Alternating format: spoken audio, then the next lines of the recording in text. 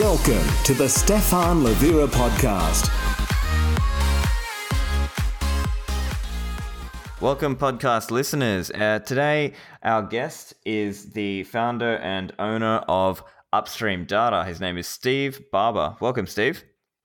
Hey, Stefan. Thanks for having me. Excellent to have you on. Steve, so I've seen a lot of your posts on Twitter and, there's a bit of chatter around your company. And I like some of your perspectives on energy. So I thought it would be a good interview for the listeners to learn a little bit more about you and what you guys are doing at Upstream Data. So maybe you just want to start with a bit of background about yourself and what Upstream Data is. Yeah, sure.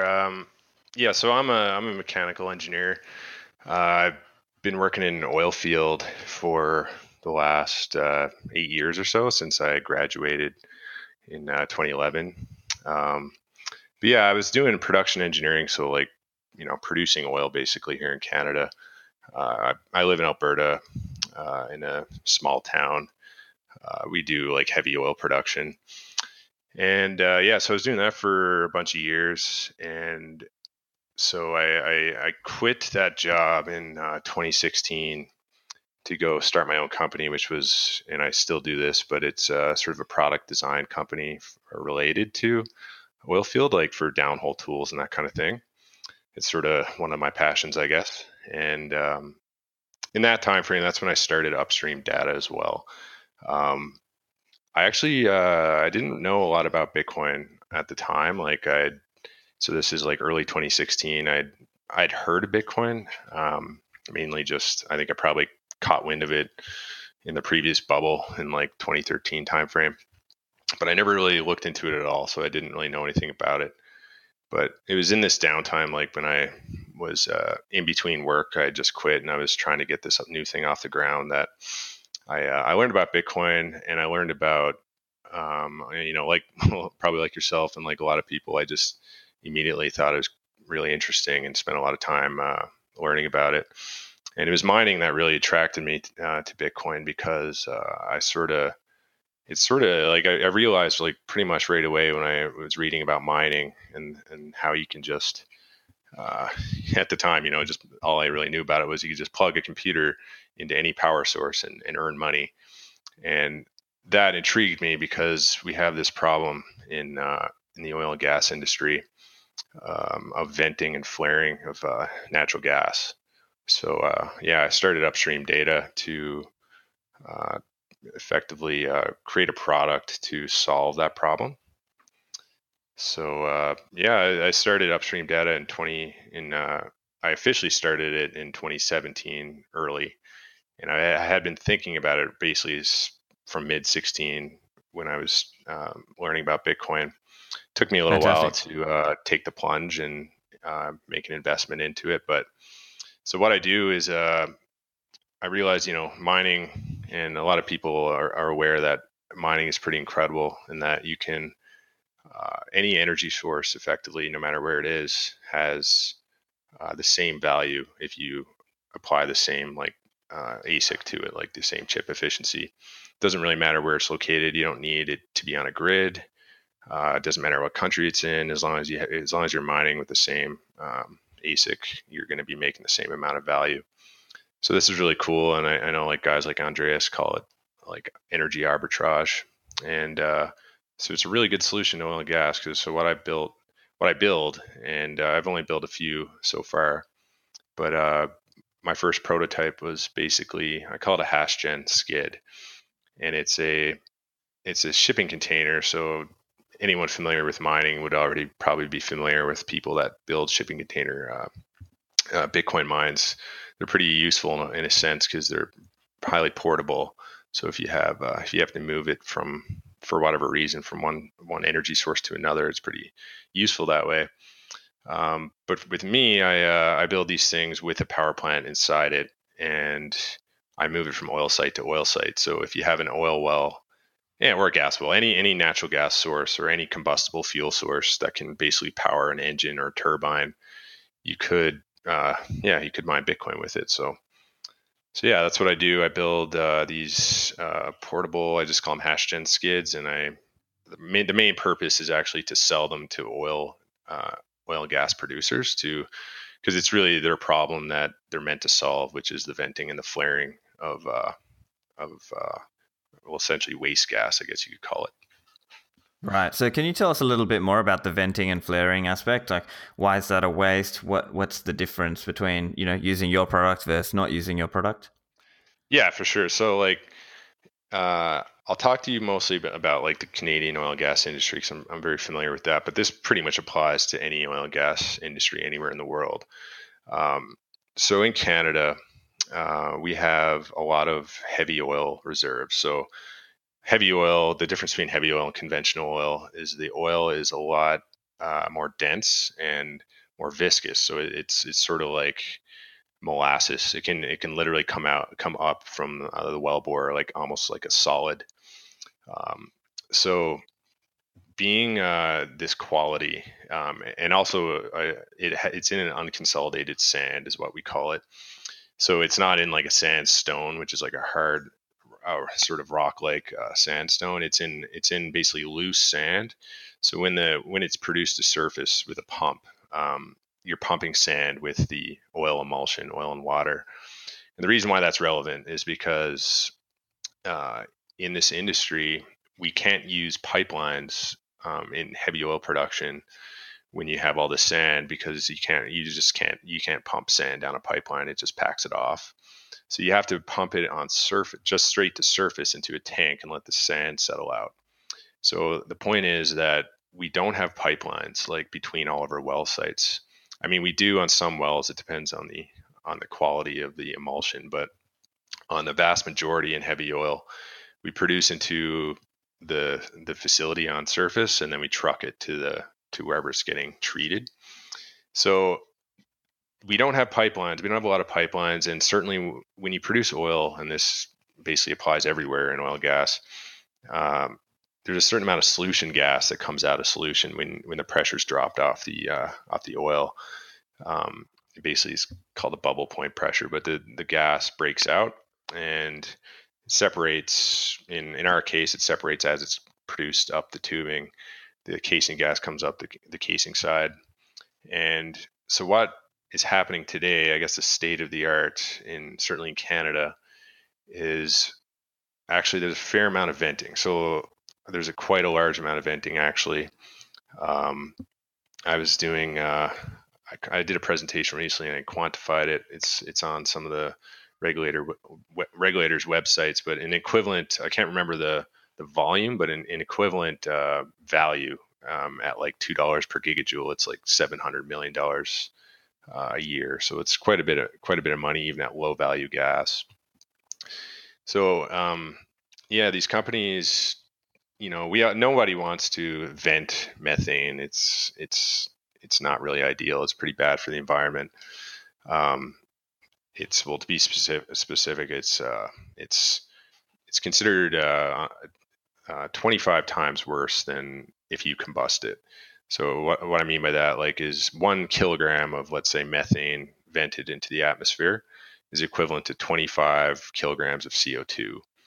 And that's there's something called a global warming potential scale. It's a 100-year time frame, but it's just really bad to vent methane. It just has a really high capacity to hold heat in the atmosphere. So a lot of oil companies they'll try to, it's all about economics, right? But when they can, we'll conserve it. Like we'll put a pipeline in, get it to a market somewhere. But in a lot of cases, that's just not viable. So the second best option is to combust it, like just burn it. And that's where you see, a lot of one of the symbols for the oil and gas industry is the flare. And that's really what's happening in a lot of cases. But flares are also used at facilities for other reasons. But a lot of the time at upstream oil wells, all the gas is just flared off, like in the shale oil plays in the northern U.S. Like when they frack these tight reservoirs, they produce a lot of gas, and a lot of time they just flare it off because they can't get a market to it.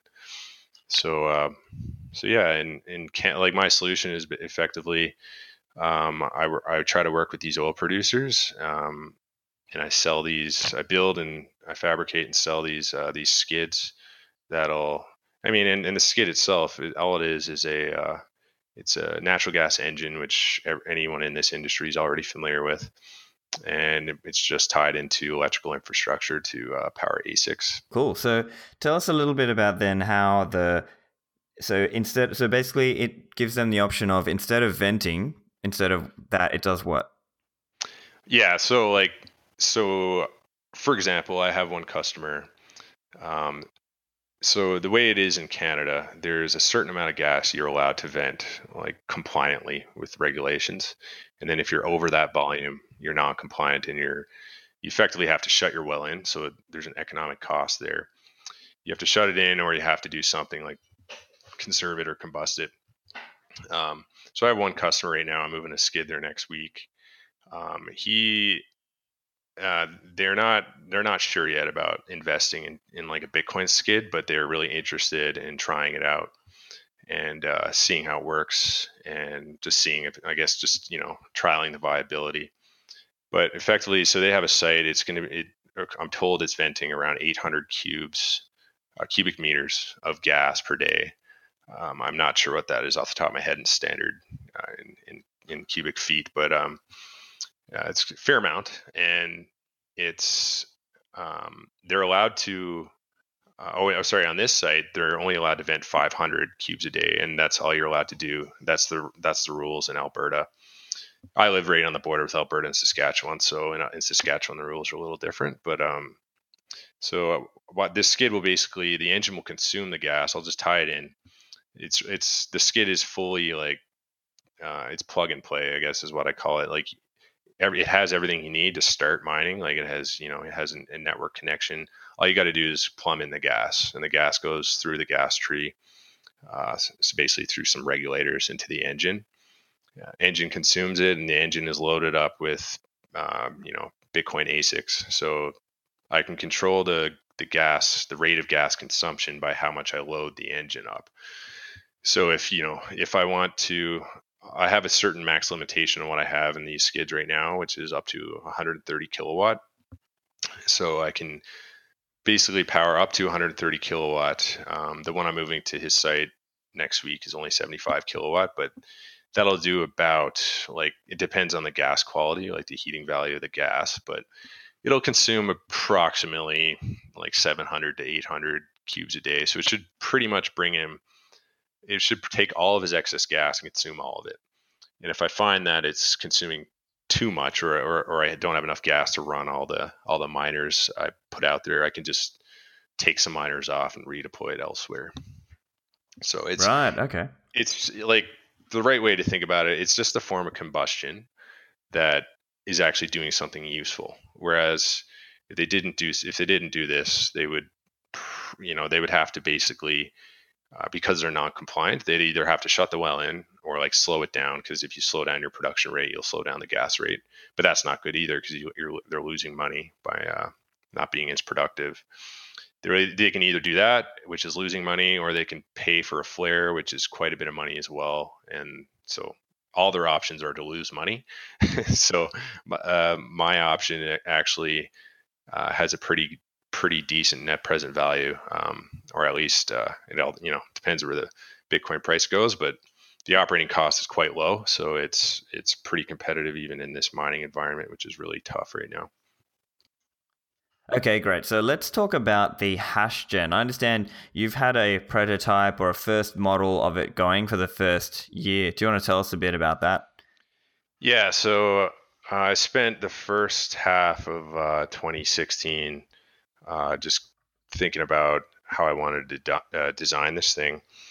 I guess my challenge is a little different than what typical, because like at the time I was doing everything. I was new to Bitcoin mining, and I was trying to learn everything I could about it, scouring like Bitcoin talk forums and that kind of thing. And there were some people, like I said, doing some mining in CCANs. So the challenge I had is I also have an engine in there which produces a lot more heat than the load than it's powering, because engines are generally pretty inefficient at that 25 to 30% thermal efficiency. So had to also deal with engine heat. So I spent the first part of 2016 just contemplating and thinking about how I wanted to design my first skid. And especially because I'm pretty much on my own on this. I do have a partner who's sort of a silent partner, but other than that, it's been fully bootstrapped by myself. I wanted to make sure that I didn't screw it up the first time. So yeah, the first like few months, 2016 or 2017, I was in the design phase, and then had a design done, I think, by June, and I ordered the equipment, and I got the first prototype built and mining in early October. So just in time for the real bull run to really start going. So the skid was I live in mid to northern Alberta. It gets pretty cold here. We had days actually on Christmas Day. It was down to minus 40 degrees Celsius. So definitely a bit of a challenging environment for mining, but the skid is pretty well designed. Like I have it designed such that I can use the heat from the engine in the winter to preheat the air for the ASICs, and then in the summer when it's hot, I can just direct vent out the engine heat so it doesn't preheat the air. But it was actually pretty surprised at how reliable it ran. Aside from like general engine maintenance issues, like belts or spark plugs might go, and your routine oil changes and that kind of stuff. Other than that, like there was certainly a stretch there in the winter. I probably didn't have to go out to site a single time in like 3 months. I just called a mechanic to go do an oil change. He did it, and I can also completely shut down and configure everything in the skid remotely. I can even turn on and off circuits and everything like that. So even if there's a hardware failure or something in an ASIC, I can just do a hard reset on the circuit. With this prototype, I really wanted to have, I call it like my Cadillac version. Like I wanted to have it, I wanted to be able to do everything with it remotely. As a proof of concept, but also certainly when you're dealing with oil and gas producers, they do not want to have to call out their guys really ever, like to restart an engine or something like that. Because certainly on occasion, what can happen is like the casing gas line, like the line feeding the engine, can freeze off, and you get your inflow choked, so your engine can go down and that kind of thing. So I wanted to make sure that I wasn't a burden on anybody, especially for this prototype when it was pre-commercial, I guess you could say. So yeah, cool. It's around for a year. So I made a little tweet about that recently. It started in October 2017, and it's just about a full year. So yeah, it's been pretty reliable. Yeah. Okay. Cool. So tell us a little bit about what miners you use in the actual skid. Yeah, well, I'll just use like whatever I consider to be the most profitable ASIC at the time. I mean, the skid itself, you could put anything in there, like any proof of work, GPU miner if you wanted. The way this first one was set up, it wouldn't be that great for that. Just the way I did the shelving, it wouldn't be ideal. But I designed it for like Antminers, that kind of ASIC, and if you look at all the new equipment, they're all standardized around the Antminer design, the profile. So fits really well for that. Right. So as an example, how many Antminers would you fit in one skid? The first skid I did, it can do up to 110 kilowatt. The first skid I did, or actually 115. So that is, what is that divided by 1.4? Like 80, 70 odds S9s. I never did max out that first skid because basically I built a skid to accommodate the biggest engine that I wanted, that I could really fit in there. But also when I choose engines, like when I'm choosing these power plants, I'm not choosing like one-off power plants that nobody's familiar with. I'm just going with the stuff that everyone's really familiar with and knows how to do maintenance on. So I designed it around what's commonly available. But what I ended up putting in there was I put a small box Chevy in there, which can do only about 40, 45 kilowatt. So I'm still using that small box Chevy at the moment. And I'm actually finding that the small box Chevy, at least for my application, is the ideal engine at this point, just from a cost, from an upfront capital cost per kilowatt perspective. Right, okay. Okay, and then how about with getting internet out to the remote location? And I suppose you mentioned earlier that you have to remotely control, you have to be able to remotely control the skid. How do you get reliable internet out there?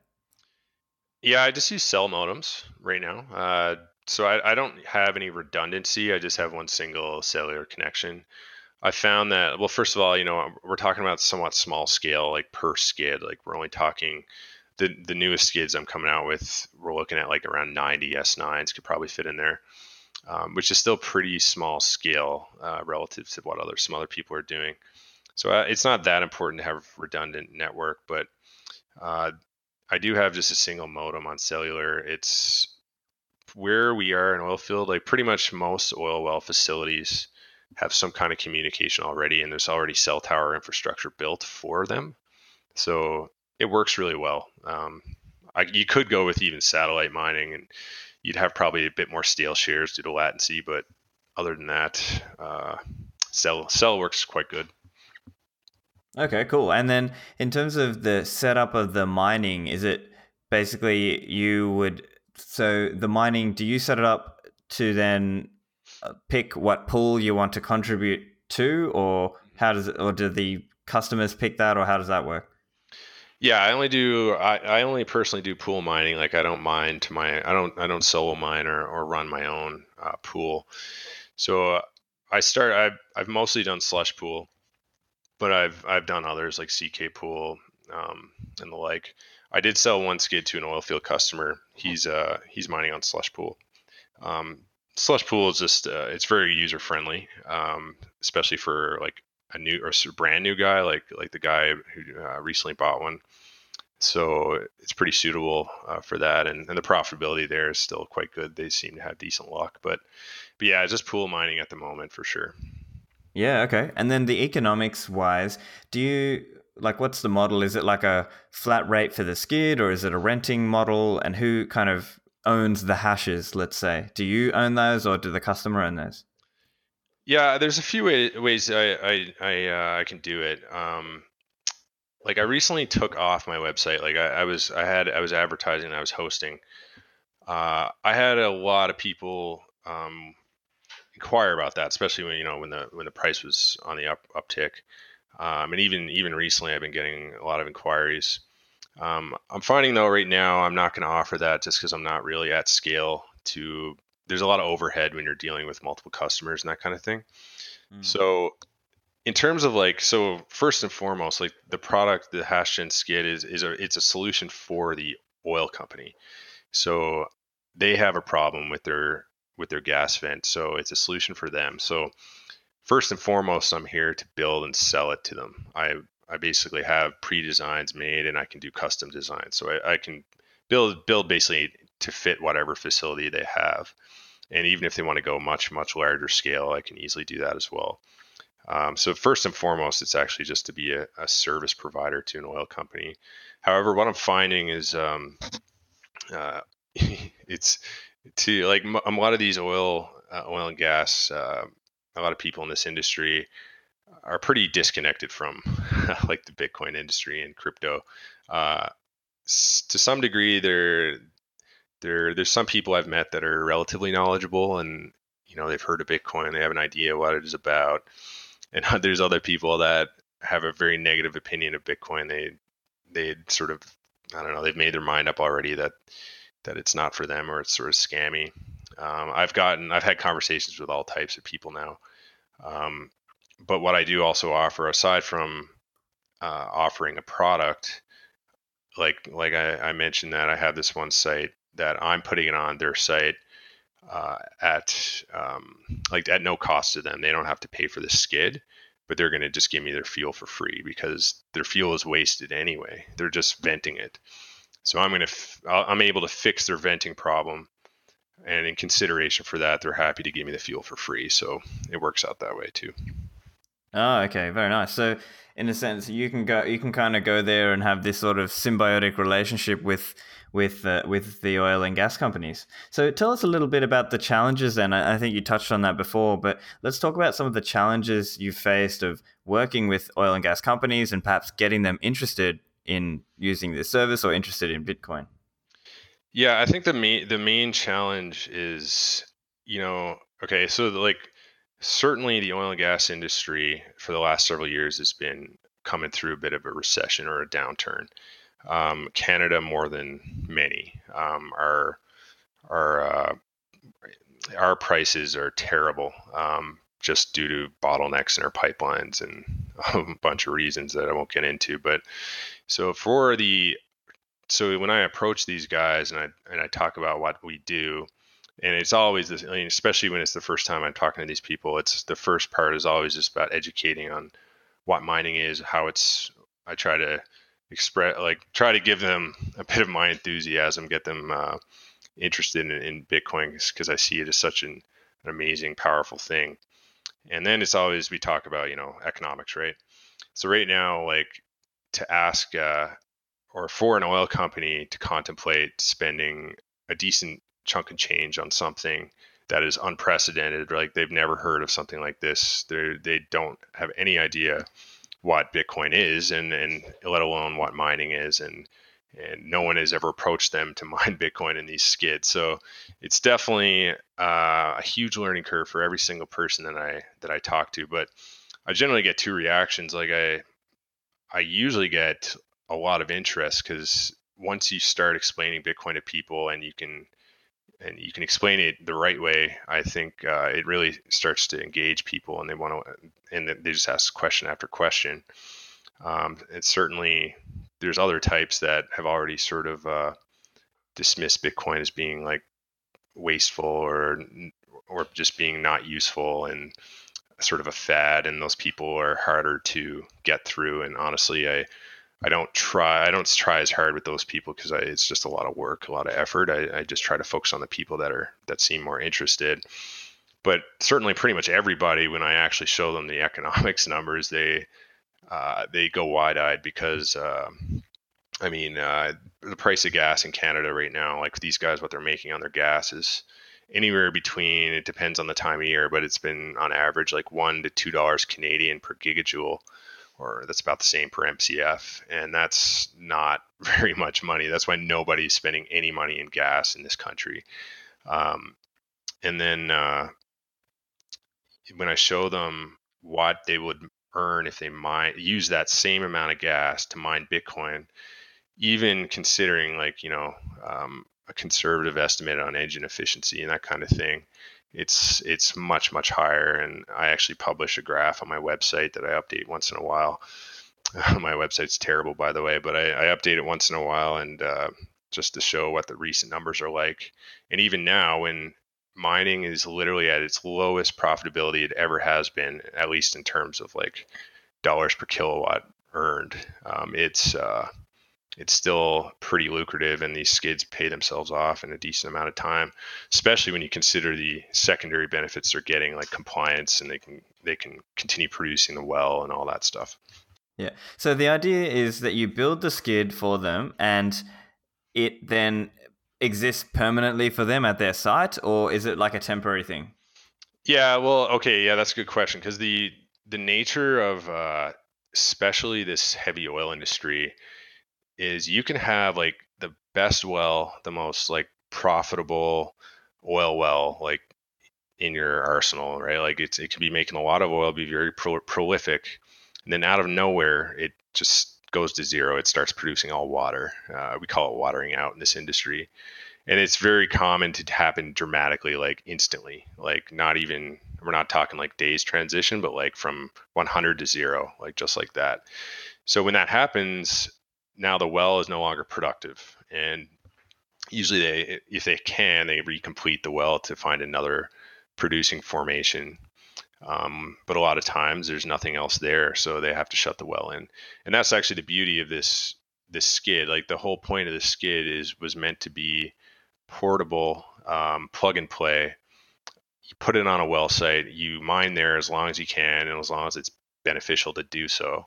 And then as soon as the opportunity goes away, like as soon as the well is less productive or you have another well that needs it more, you can move it to the next site. And these things, I just pick them up on a tilt deck truck, or you can use like a picker crane. But a tilt deck truck costs very little per hour, and you can just pick it up with one driver, move it to the next site, drop it off, plumb it in. It's really, really good that way. Right, so it's very portable, and I think that's very in line with some of the other, Bitcoiners who've spoken about this idea of using, energy that's trapped and kind of, in a sense, using this to go and mine and use that energy. So yeah, let's talk a little bit generally then about, energy mining. What are some of your thoughts just what's your background in terms of free market energy? I would say I have no background. Yeah. Okay. Sure. Yeah. I'm a Bitcoin and a Bitcoin mining enthusiast. So I've learned a lot over the last while from from just saying stuff on Twitter and then being corrected and then learning. That's my main mechanism of learning, actually. Excellent. No, I think that's how many of us learn. Yeah. So. It's interesting because one of your tweets, it's you can't say energy is wasted when the market is paying for its use. All energy dissipates to heat. It is only wasted when nobody pays for it. So what's going behind that? Yeah, for sure. I mean, like the what I foresee anyway is being like, you see it already. Like there's a lot of people, even people that have been in the space for a while, that are, I wouldn't call them Bitcoiners, but they're people that have been promoting the mining is wasteful narrative. There's plenty of those people already, and mainstream media or just media in general have latched onto that a little bit. I saw several articles on that, like over this last bull cycle, and now that we're in a bear cycle, you just don't see as much posted about Bitcoin these days. But I surely would expect, like when we enter this next bull run and everyone's going bonkers over Bitcoin again, I do expect some anti-Bitcoin people to really latch on to this form of social attack, I guess you could say. But it's the idea that Bitcoin mining is wasteful. It's pretty much a fallacy as far as I'm concerned. So yeah, that tweet, like what I'm basically talking about, like for me as a mechanical engineer, what I think is wasteful is when you have a potential energy source and it dissipates. Just think about these engines I run, like they're running at 25 to 30% efficiency, probably closer to that 25 actually. And so 75% of that power, that potential power in that gas, is literally wasted. It just turns into heat. It's just combusted and vented out the exhaust. That to me is waste. The energy actually used to mine Bitcoin isn't wasted, and that's where you gotta talk about like subjective value. Like what is waste? If someone is paying for something, if someone finds something useful, then who are you to say that's wasted? Whatever that is. I mean, there's no other way but to say that whatever you think about that is a subjective opinion. So I pretty much feel that for me, the definition of waste is potential energy that literally dissipates to heat. That's waste. Nothing got any use out of it at all. No human being, no organism, nothing. Yeah. So if someone's willing to pay for something, that you can't really say that it's wasted. But I mean, other people have written some good stuff on this, like Eric Voskuil. I have no idea if I say his last name right. He has something called the energy waste fallacy on the Bitcoin. Which goes into a bit more detail, and I just don't see how you can consider it wasted when, like, examples for like what I'm doing, and there's other, all the hydro miners out there, for example, they're using low utility energy, like energy that doesn't have much value. It's a lot of that energy is actually just diverted down the river, like it's energy that's not even used.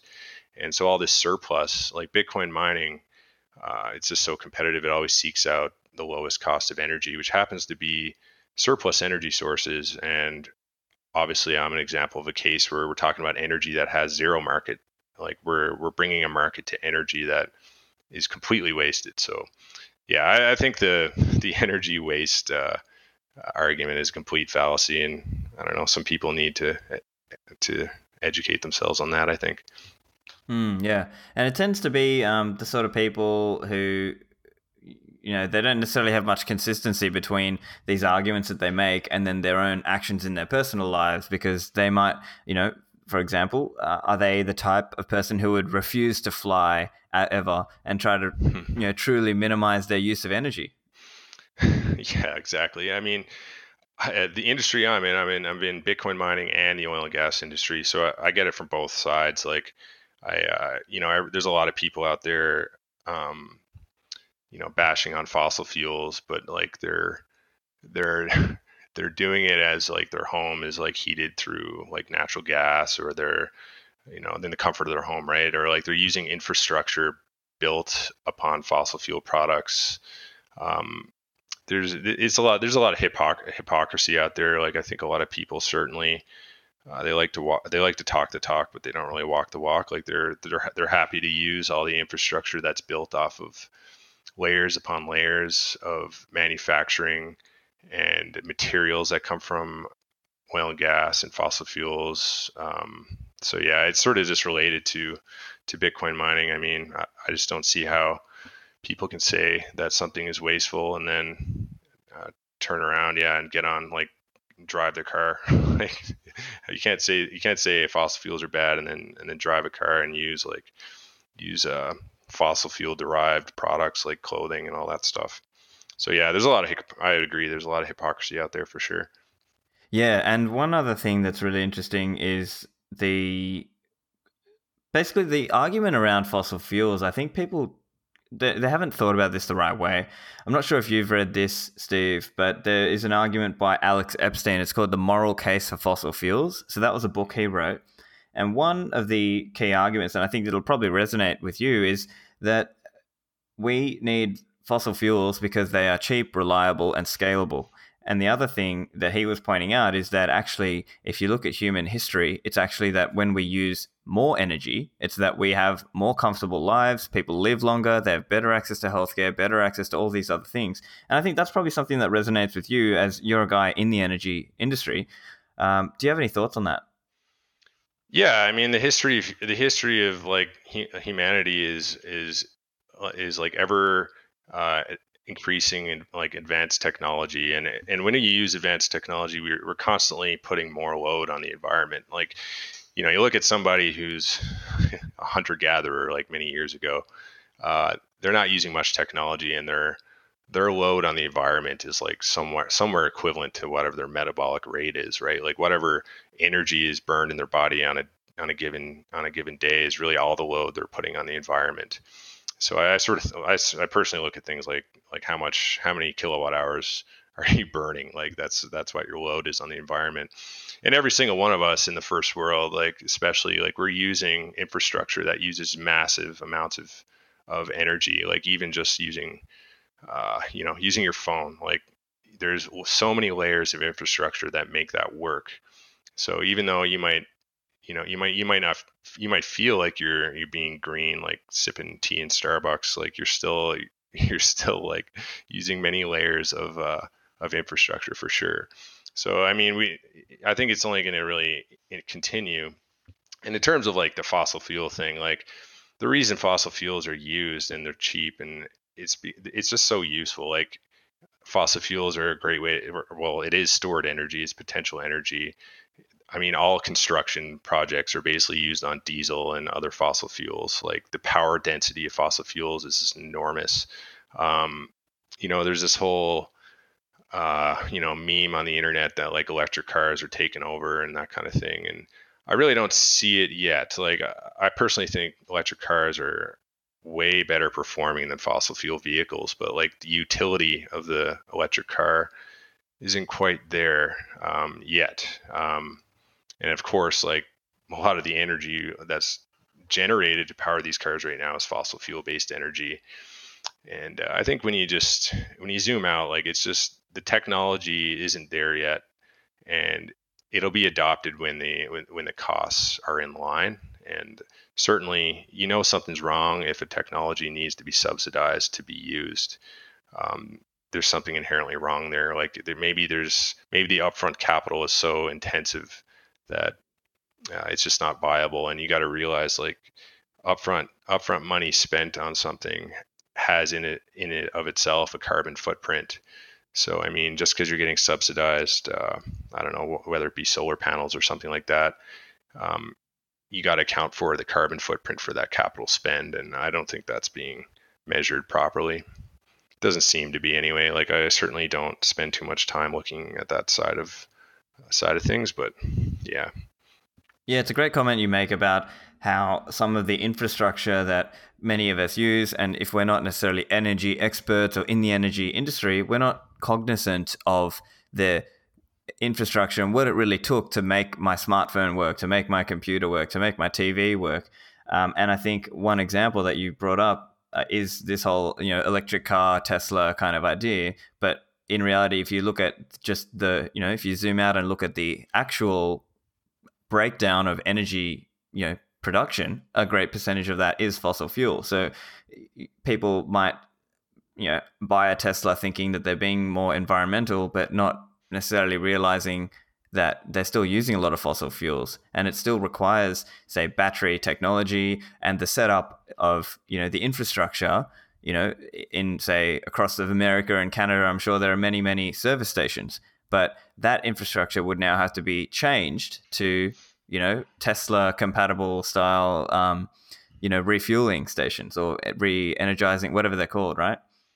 Yeah, no, I agree completely. I think, like, you look at solar as one.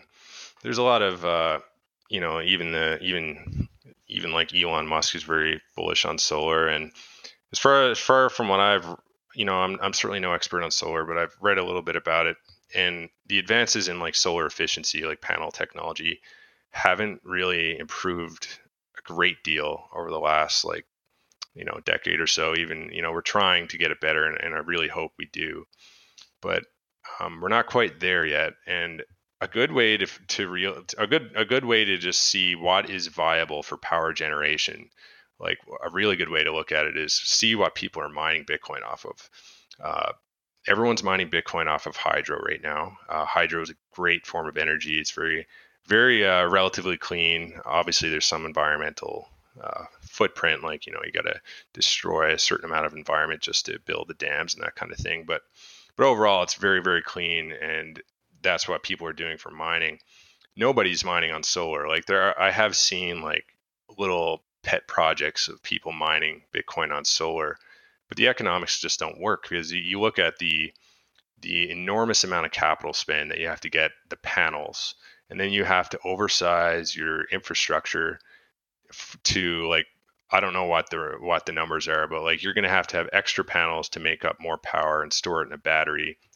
So to have the continuous kilowatt powered by solar is going to be many multiples of one continuous kilowatt powered in something like a small block Chevy natural gas engine, like many orders of magnitude. Like, you can get a small block Chevy doing 45 kilowatt you can get that engine for like 15 to 20,000, no problem.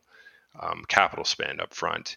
The equivalent for, let's say, the same continuous kilowatt from a solar array, even if you're in the best spot on the planet, like, I don't know where that would be, maybe like the Nevada desert or something, it's many multiples higher. So it's not really yeah, I think mining is a good proxy for just looking at, like, what is viable power source. And I think the best way to judge it, like, it's sort of to account for, like, carbon footprints and all that stuff. There's a lot of uncertainties and assumptions made when they make these when they make these calculations. I think one of the best analogous ways of just seeing what has a higher carbon footprint is just compare the net present value of both projects, right? Like, whichever has the higher upfront cost is probably going to have the highest carbon footprint as well. That's the way I look at it. I don't know how accurate that is though, but And I like this insight. It's basically you're saying capital cost of ASICs is steadily decreasing. This is because OPEX increasingly dominates mining profitability over CAPEX, a function of the ever increasing difficulty. Mining is decentralizing with time. Can you explain that a little further for people who are newer to Bitcoin mining?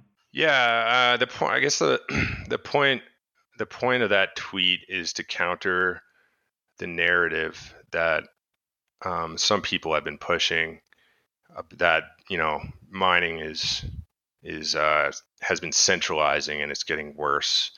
And there's been some prominent people that I have a lot of respect for, actually, but I disagree with, that want to change. Like, they've suggested we change the proof of work uh, as a means to punish these centralizing entities, like in particular Bitmain, right? Bitmain has dominated mining now for the last several years. But like, I guess the gist of that tweet, like what I'm talking about, is mining is decentralizing with time. And I guess there's a few things to look at there. Like, there's some like obvious, like obviously it started off with complete centralization. Satoshi was mining. Hal joined him. Then plenty of other enthusiasts started mining Bitcoin. And while I wasn't around in the early days, these very early days, this was pre-price discovery, and I just consider like these early days, literally Bitcoin was the definition of an experiment. I think it's sort of, a lot of people say it still is an experiment, but I think it's a little bit beyond that. But even in those early days in particular, is a total experiment. There was no price, and there wasn't. I wouldn't imagine. I'm sure there was competition, but it wasn't like the competition we have now. So when the price was discovered, and I wouldn't know. I don't know exactly when the first ASIC chip was made, but it was somewhere around 2012. I think it might have been 2011, but in that time frame, I would consider that like the start of industrialization of ASICs, and really competition really started heating up in mining at that point. But I think like these people that like, so I'm trying to counter this narrative that like, mining, people are saying mining is centralizing now. It's getting more centralized. And I think it's actually the opposite. Because I think you got to realize, like, pre-Bitcoin and even today, like the wealth in the world is centralized, right? Like there's already, people talk about the 1% and the 99%. To be successful in Bitcoin mining, you need access to capital. Like, if you have a lot of capital, you're going to do better just by default than someone who doesn't. You're going to get better discounts. You're going to get economies of scale. Industrial mining crushes home mining in terms of profitability. So like, to think that like some of these people seem to think like, oh, mining should be more decentralized, but it's sort of ridiculous notion, because wealth is already so centralized. To think that Bitcoin could already be decentralized is sort of silly, I think. But another aspect of this is, like, if you look at the history of ASICs and the advancement in, from CPU mining to like, GPU rigs, and I think they were doing like FPGA. I'm not that familiar with that kind of hardware, but we've evolved to ASICs. And then when you look at even ASICs, when you look at the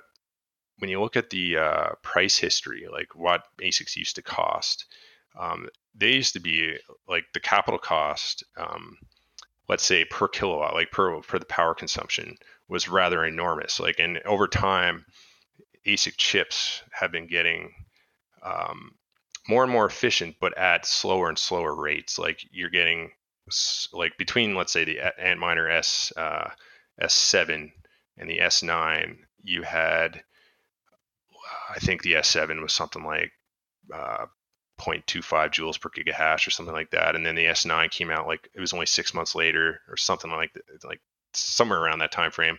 And it was down to 0.1 joules per gigahash. So like multiple fold increase in efficiency in only 6 months. And so obviously there's going to be centralizing pressure there, because the people who have access to this technology, it's centralized access, and then it distributes out. But over time, like, we're seeing, like, then it took 2 years for someone to dethrone the S9. It was almost 2 years anyway. Like how long at least came out with the first public ASIC, the Dragon Mint, that was better, and it wasn't that much better. It was only slightly better. More recently, like Watts Miner has come out with their M10. I haven't seen one yet in person, but I know there's some out there, and there's some on pre-order and that kind of thing, and they're down to something like 0.06 joules per gigahash or something like that. But the point is, like, the rate of efficiency gains is decelerating because we're approaching like our best technology, like we're at our best technology, and we're approaching technological limits. So the technology centralization is going to dissipate because more and more people are more manufacturers are now competing than probably they have been in quite a while, because everyone's hardware is starting to be like on par with each other. And of course, like any industry, like any product like approaches its marginal cost of production. So Bitcoin, certainly mining right now, is such low profitability right now that there's probably not a lot of margins on these units, certainly on the older hardware. So you're getting you're going to see, I think you're going to see more of a commoditization of ASICs, more competition in manufacturers, and so overall more access to the hardware, to the technology for everybody. And then along with that, sort of in parallel with that whole topic of capital costs and technology access is OpEx, like in the operating costs, which is mainly power. Power consumption, of course, is the primary operating cost for mining, and that's already pretty well decentralized. Like you can literally generate power anywhere on the planet with a solar panel, even though I mentioned solar's not that great for mining, but certainly anywhere you have hydro, anywhere you have existing grid power, whether it's powered off of like geothermal or fossil fuels, what have you. It's all over the world. Every country generates their own power to some degree. So the operating side of the whole equation is already decentralized. So when you combine the both, like mining is decentralizing. And so the point of that tweet, and I tweet a lot about that topic, is like I really hate the narrative that mining, like we need to change, like we need to change the proof of work because of mining is centralized. Well, that might be the case. Mining might be somewhat centralized. In fact, like I've probably tweeted myself at some point, talked about, and I mean, all my discussion is online because I don't like know anybody in real life that knows anything about this stuff. But like Bitmain has certainly had, if not direct ownership of like over 51% of the hash rate, they've probably had very close to it, or certainly have influenced close to that. They probably could have used their influence to conduct a 51% attack if they wanted to, and they haven't. So I would say the incentives are working.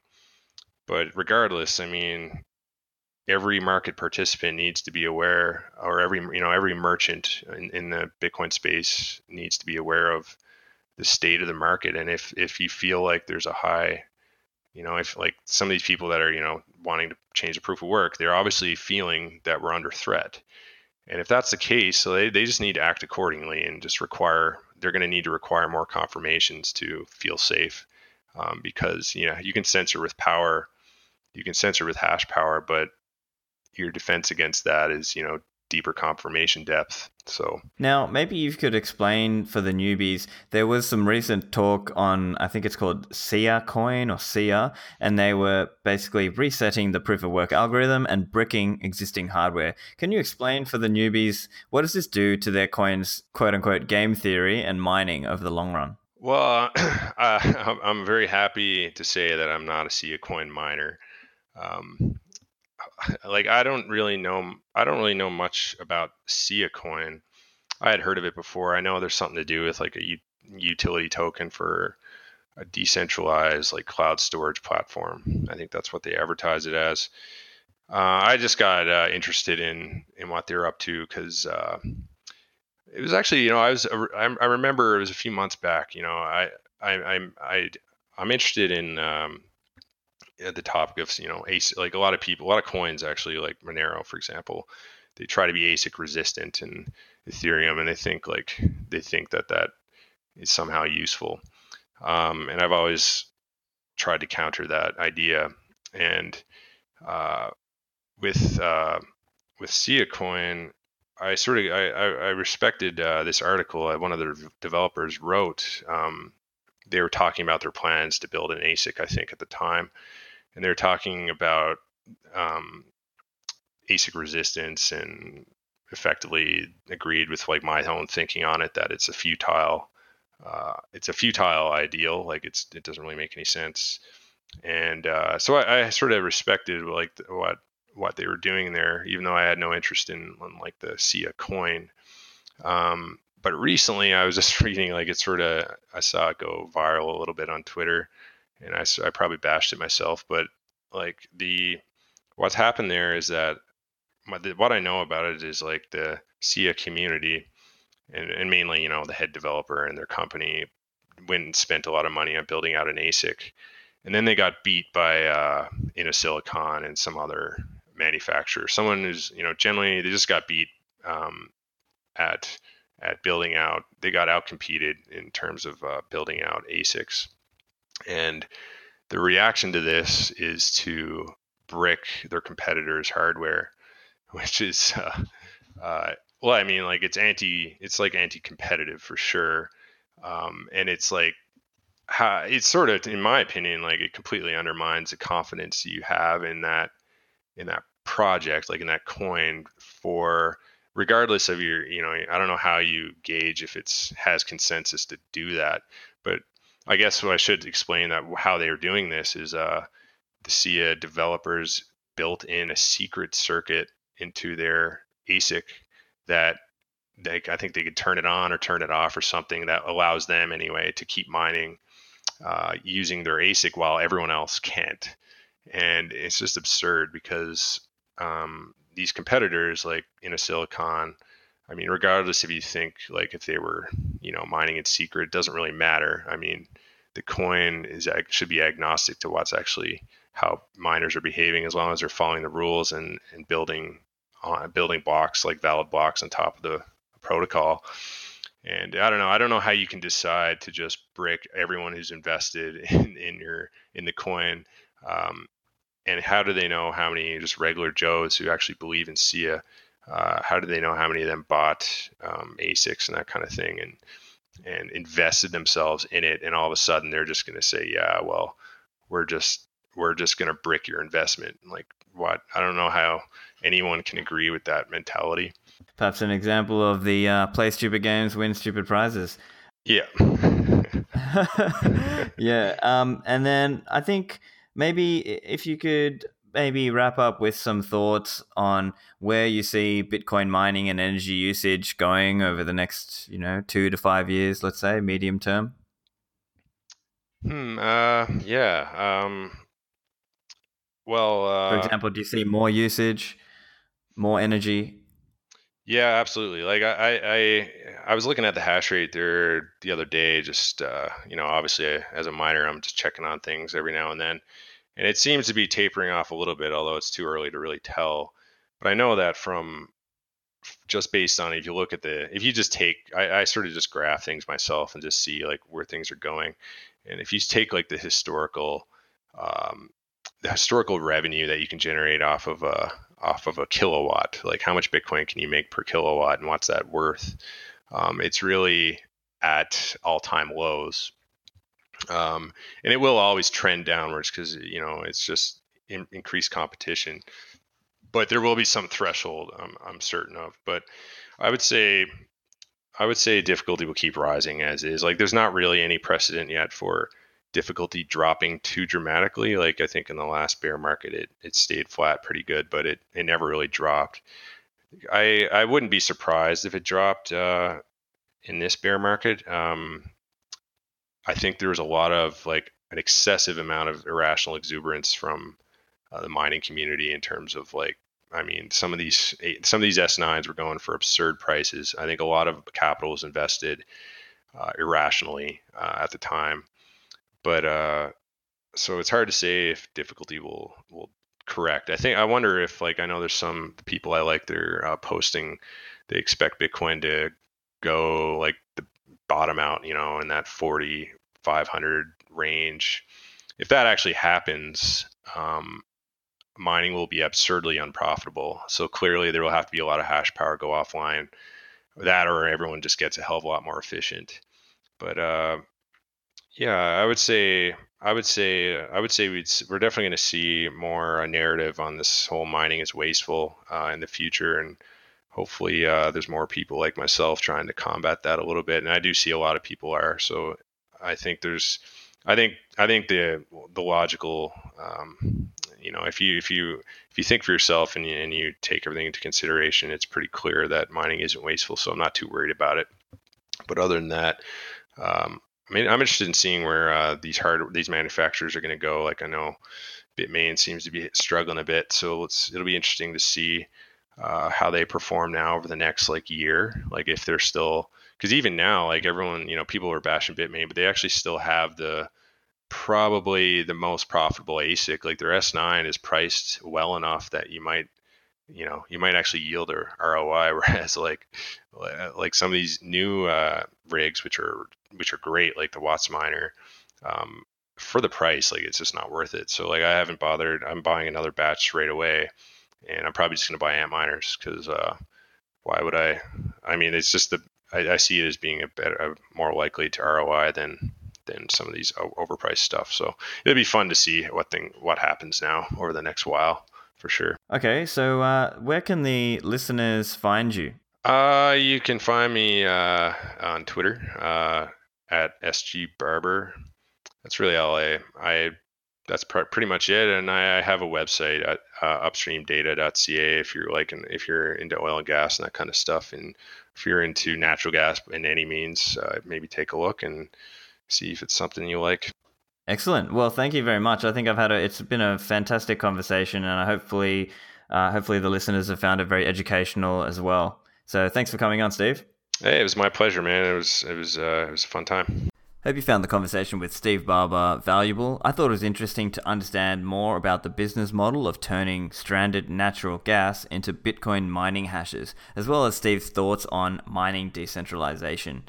So remember, guys, you can follow me or DM me on Twitter. My handle is @StefanLivera. My DMs are open. And before you go, if you enjoy these podcasts, please support my show by subscribing, giving it a 5-star rating and comment on iTunes, and of course, share the podcast with your friends. Thanks, guys. See you next time.